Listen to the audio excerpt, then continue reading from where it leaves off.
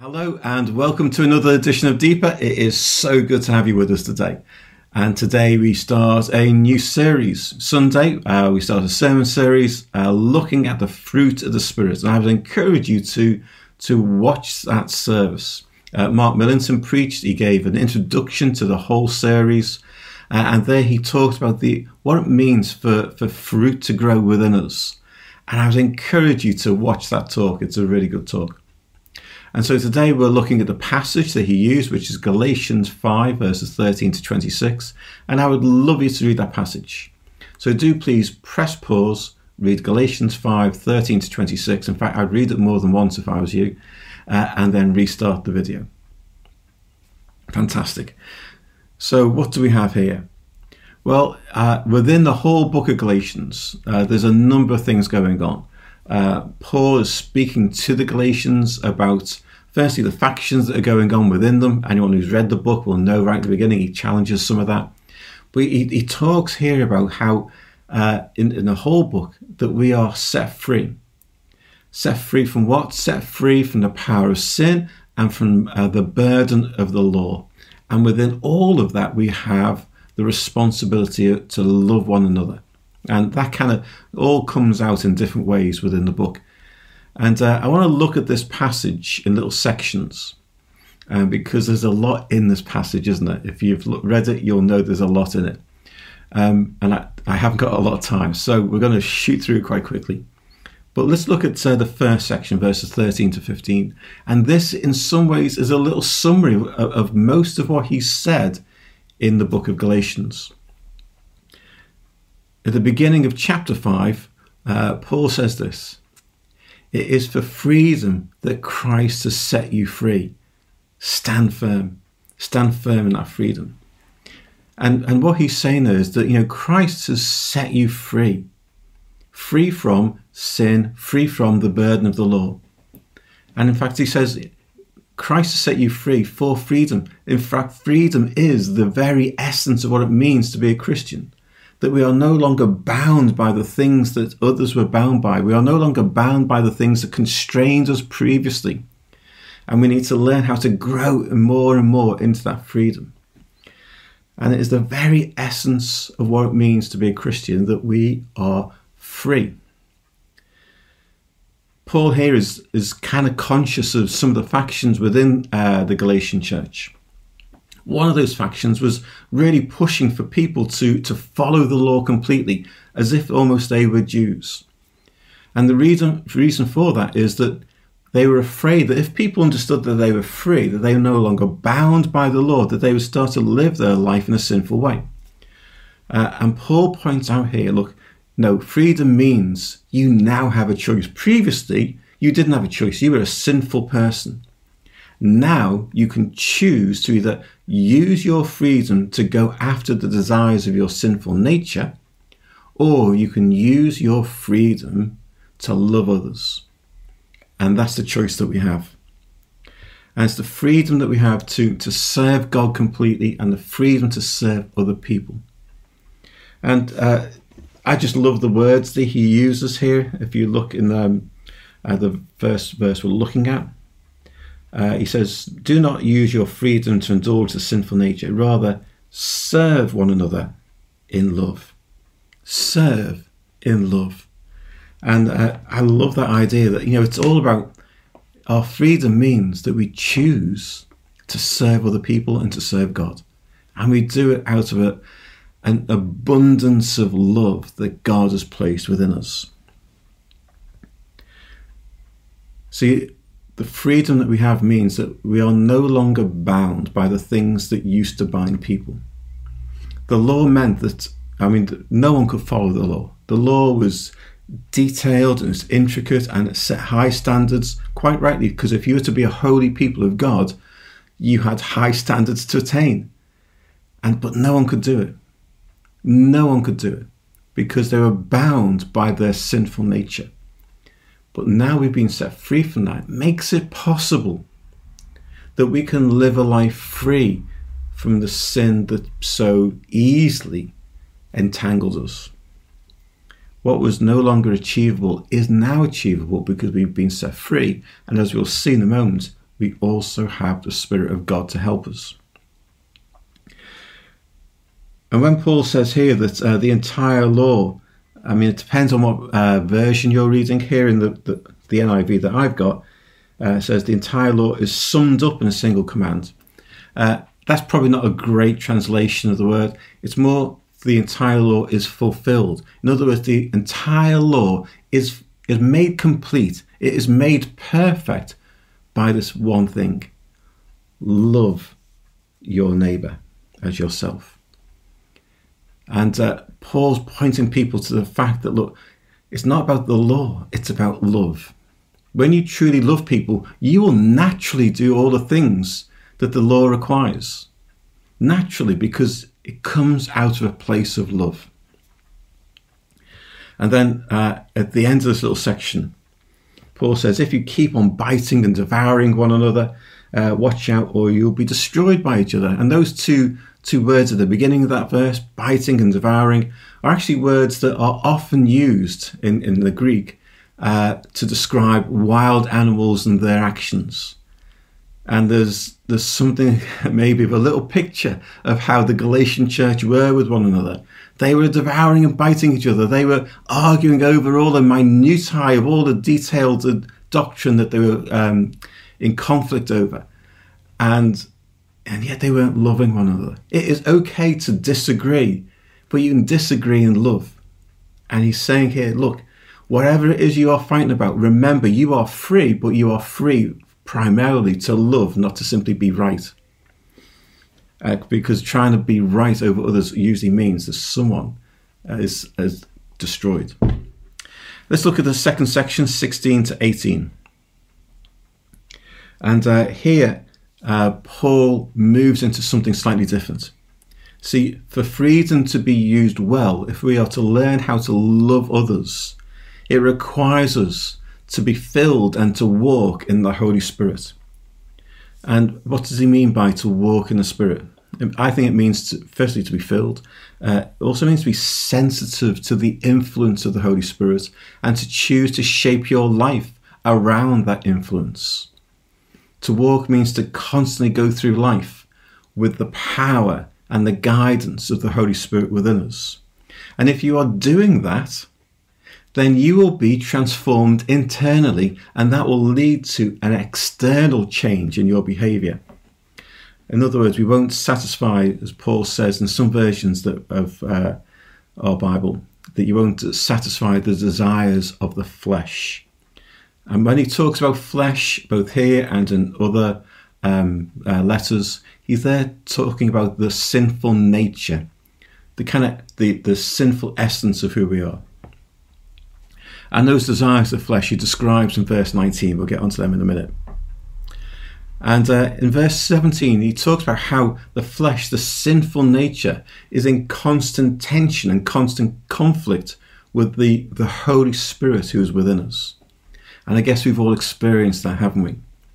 And I'd encourage you at this point, or certainly some point, to read Romans 7 and 8, because there Paul expounds on this whole idea. That he talks about there, how he, and he's probably here talking about his pre-Christian self, wanted to do the right thing, but always did the wrong thing. And even when he was choosing not to do the right thing, he was ended up getting himself into a mess. Those things I want to do, I don't do, he says. And those things I do are the very things I don't want to do. The tension within us is to always move towards sin.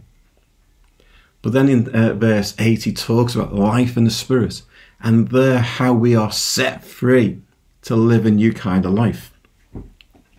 But we are constantly growing in this, aren't we? We are constantly learning what it means to walk in the Spirit and to live in freedom.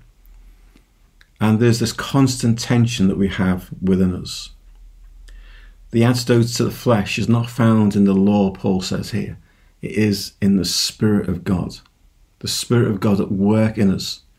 See, if we focus on the law, we are focusing on our behaviour, our external things that we do. But the Holy Spirit is at work within us internally. And it's the internal changes that allow us to change externally. And then verses 19 to 21. Paul here gives some examples of the sinful nature, the works of the sinful nature. And let me just kind of put them into little categories. Firstly, there are those things that kind of primarily to do with sexuality. So here he talks about sexual immorality, impurity, debauchery. And quite often that's what the church focuses on these days, isn't it? Those kind of sins. And then he goes on to the works of sinful nature that are more satanic in nature. So that is idolatry and witchcraft. And he gets into those things which are more about our relationships. So he talks here about hatred and discourse and jealousy and fits of rage, selfish ambition, dissensions and factions. They're all relational. And for the most part, for many people, those are the things that we all struggle with. We might want to focus in the church on the whole sexuality thing. And certainly we want to be against the things that are satanic, obviously. But the things we mostly struggle with are those relational things. Jealousy, selfish ambition, fits of rage. And let me just pick up on a couple right at the end there. Dissension. The Greek word is about kind of just a sense of disunion and disconnectedness. It's kind of divisions, but not those necessarily big divisions. It could be simple, little things. And those are the things that plague most churches and most Christians. They want to set themselves apart from others who they slightly disagree with or who aren't like them in some way. And Paul puts that in the same bracket as the whole sexual thing and the satanic thing. Factions, the Greek word there, is where we get the word heresy from. Now, but don't think that here he is talking about heresies. That was a later development of the word. Here he's talking about simply following your own opinion. Wow! Instead of following the word of God, instead of working in community to understand the work of God, that you simply follow your own opinion and go your own way. That is thrown in here. And because if we all went our own way and followed our own opinion, there would never be a church, would there? There just wouldn't. We'd all want church to be our way. And of course, that's not how it works. So Paul puts in that the works of the sinful nature are those things. And then he talks about things that are to do with kind of more around society, like drunkenness and orgies. And then he throws in and the like. In other words, this is not an exhaustive list, guys. There's so much more to the sinful nature. And there is, isn't there? We know that. Verse 21, he says, I warn you, as I did before. If you look at Paul's letters, you can imagine this is perhaps also how he taught in person. Most of his letters contain theology and then the outworking of that theology.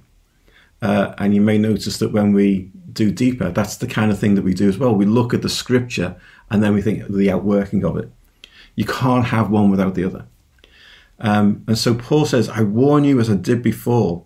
In other words, he's done this before. Now he's getting into the detail of it and he needs to emphasize again, this is how you should live. And he says, those who live like this. And then he's talking about people who've chosen to make these things their life, their lifestyle. He's not talking about the person who's lived a beautiful life and has one fit of rage, and that's it. You know, he's not talking about those kind of people. He's talking about those who choose to live like this, choose to live their own way, following their sinful nature. They are choosing, in essence, to not live by the Spirit of God, to not walk with the Spirit. And then in verses 22 to 26, we get onto the passage that this whole sermon series is about. He gets onto the fruit of the Spirit, and I want you to notice straight away the change in phrasing here. He talks about the works of the sinful nature, but then the fruit of the Spirit. The works, those things that are simply the natural outworking of a sinful internal desire. The fruit of the Spirit is something that needs to grow and flourish within us. The works of the sinful nature are destructive. The fruit of the Spirit is nourishing. There's a difference in the wording here that emphasizes something way more positive about how the Holy Spirit works in us and makes a different kind of contribution to the life of the church, to the life of the world, to the life of others. And Mark, in his talk on Sunday, talks about how it is, how we get the fruit grows within us as we abide in Christ. And you could almost translate abiding in Christ and walking in the Spirit as the same kind of thing. And I'm not going to go here through each of the fruits of the Spirit because that's what we're doing over the next 9 weeks. So it would be pointless. But just to kind of say one thing, the fruit of the Spirit starts with love. And some commentators would say, actually, there aren't 9 fruits of the Spirit. There's simply one fruit, and that's love. And then what Paul does with the other 8 is their description of what love looks like. And that's a kind of valid way of looking at it. We are simply looking at them as 9 fruit. And I think that's an easier way of understanding what Paul says. But they are all those 8 are deeply connected to that first one, love. And then in verse 24, Paul says this: those who belong to Christ Jesus have crucified the sinful nature with its passions and desires. And that word crucified takes us back to what Jesus has done for us, hasn't it? It reminds us that this is not about necessarily what we do on our own. Jesus has done it. Jesus has done it. But he does it also with us, because there's a connection here with the things that Paul says in Romans 6:6 and Galatians 2:20, where there it's very much on an emphasis on what God has done. He has made us a new creation. He has crucified the old nature. But here it's different, isn't it? Those who belong to Christ, they're the ones who have crucified the sinful nature. See, there's always a partnership here between what the Spirit of God does within us and what we also choose to do. So in the previous verses in Romans 6:6 and Galatians 2:20, which I'd encourage you to read, those are about the outworking of what Christ has done in us. This verse is about what we are choosing to do, how we are choosing to live. And it's all about Christ. Christ has given us that opportunity. He has made us free through his death on the cross. His death on the cross brought about the coming of the Holy Spirit within us. And now we can choose to live a different kind of life. Martin Luther said this: to resist the flesh is to nail it to the cross. Although the flesh is still alive, it cannot very well act upon its desires because it is bound and nailed to the cross. And I think that sums it up, doesn't it? For all of us who are Christians, we know we still have that internal struggle. There are things that we want to do that we know God wants us to do, and we struggle to do them. And we want to live a great life, but still end up moving into sinful behaviour. We're still in that struggle. Our sinful nature is on the cross. It has been crucified, but still alive and still trying to make a little bit of an influence upon us.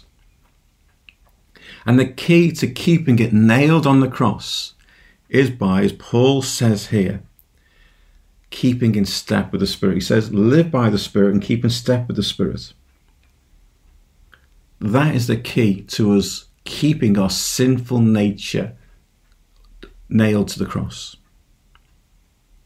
And then finally, verse 26, almost like Paul shoots off in a slightly different direction. And here he's coming back to relationships again, relationships within the church. He says, let us not become conceited, provoking and envying each other. It's a kind of plea again for unity.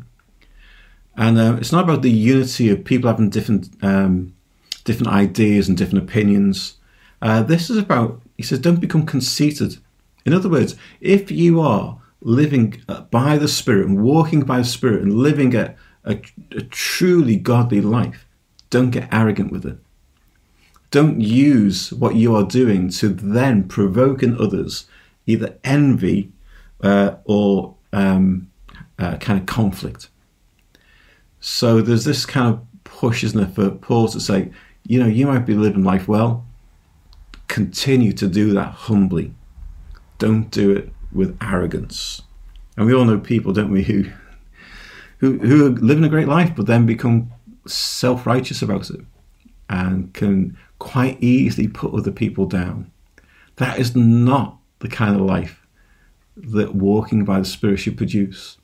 It's it's almost like the way they are living suddenly becomes their weak point because they are prone to an arrogant attitude. And we should never be like that. We should always live humbly. So let's think about some ways in which this needs to be lived out in our lives today by going a little bit wider. So the first point I just want to make is this. Let's keep on growing in the freedom that we have in Christ. We all have areas of our lives where we're still struggling, where we're still the kind of sins that we still struggle with. And it could be something really simple, something almost innocuous. There is no sin that is innocuous, is there? But what we like to do as people is to categorize sin. There's some that are serious sins and some that are less serious. What Paul says here is he just classifies them as all the same thing. We like to justify ourselves a little bit. Oh, it's not a major one. It's not like, sexual immorality or debauchery. It's not like orgies, is it? It's only a little bit of selfish ambition. It's only a little bit of dissension. And yet Paul throws them all into the same pot. And we've been set free from all of those things. But the freedom that we have is something that we continually need to grow in. And I would encourage you to not give up. It might be that you are simply relying on Christ to do it in you. But the one thing that we've said and will continue to say in this series is it's also what we choose to do. And that's the second point I want to make is that we have the power to choose. We can choose to live by the sinful nature, or we can choose to walk in the Spirit. That's the tension that Paul brings out, and we can choose to go either way. And every single day, every single moment even, you have that choice to make. And if you want to live in freedom, you should always choose to live by the Spirit of God, to walk in the Spirit. Never be deluded in thinking that, it's only a little thing I'm doing, it doesn't matter. That little thing can easily grow and become all-consuming in you. I would encourage you, do not give up on seeking to live a holy life. But within that, I also want to encourage you to recognize that we all have that constant tension. Sometimes people feel incredibly guilty about even, whatever it is they're struggling with.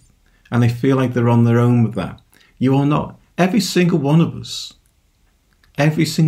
struggle with certain things. We are constantly living in that tension between walking in the Spirit and gratifying the desires of the sinful nature. And so I would encourage you, do not feel like you're on your own with this. And if you're in a missional community, you all need to just be honest with that. Own up to that. Yeah, I do struggle with things. You don't have to name it, but just own up to the struggle that we're all in. And let's pray for one another with that. And let's also recognize within this passage, there is Paul constantly, as he is throughout the whole of the book of Galatians, encouraging the church to unity and better relationships within themselves. He talks about the beginning of that passage, about them fighting and devouring one another. He talks about in a list of the works of the sinful nature, about dissensions and envy and jealousy and factions. And then at the end, he talks, doesn't he, about, don't be conceited and don't provoke others. There is this constant stream of thought in the book of Galatians which is encouraging the church to unity. And we all have a role to play in that. If you are choosing to be disconnected from from the church, then you are simply moving into the works of the sinful nature, because the works of the Holy Spirit is always about bringing us together and not driving us apart. So they're just some things to reflect on. But let me give you some questions to consider, either on your own or in your mission communities. And let's go a little bit further. So I have 3 questions for you. One is quite a long one, so that's why there's only 3. The first question is this. How would you describe the freedom that Jesus gives us? Just try and describe that, what that means for you, what it might mean, what you've kind of gleaned from Scripture about it. Secondly, and again, this is a longer one, it's not the long one. Look at the different ways Paul describes our relationship to the Holy Spirit. He uses different phrases. He says, walk by the Spirit, be led by the Spirit, have the fruit of the Spirit, live by the Spirit, keep in step with the Spirit. There's different ways in which he describes that relationship. What do you think he means by each of those phrases? Just kind of expound on that. What does each of those phrases mean in terms of our relationship with the Holy Spirit? And then we're going to look at, in our third question, the fruit of the Spirit, which is what we are considering over the next 9 weeks now. Look at each of the different fruit and describe what they could each look like in your life. In other words, describe patience. What could that look like in your life right now? Is it an area that you need to grow in? Is it something that you've got nailed? Are you an incredibly patient person? I sometimes think I am, and then something crops up and I realise I'm not. How about faithfulness? Are you truly faithful to God and to other people? We might be faithful to God. It's the other people thing that I think we all struggle with. How does faithfulness look like in your life? Where do you need to grow in that? Go through each of them very quickly and just try and describe what each of them could look like in your life. So that's the end of this edition of Deeper. It's so good to have you with us today. And join us on Sunday. I'm preaching on Sunday. We're looking at love, the first of the fruit. And then do please join us again next Tuesday for another edition of Deeper. Until then, stay safe. Goodbye.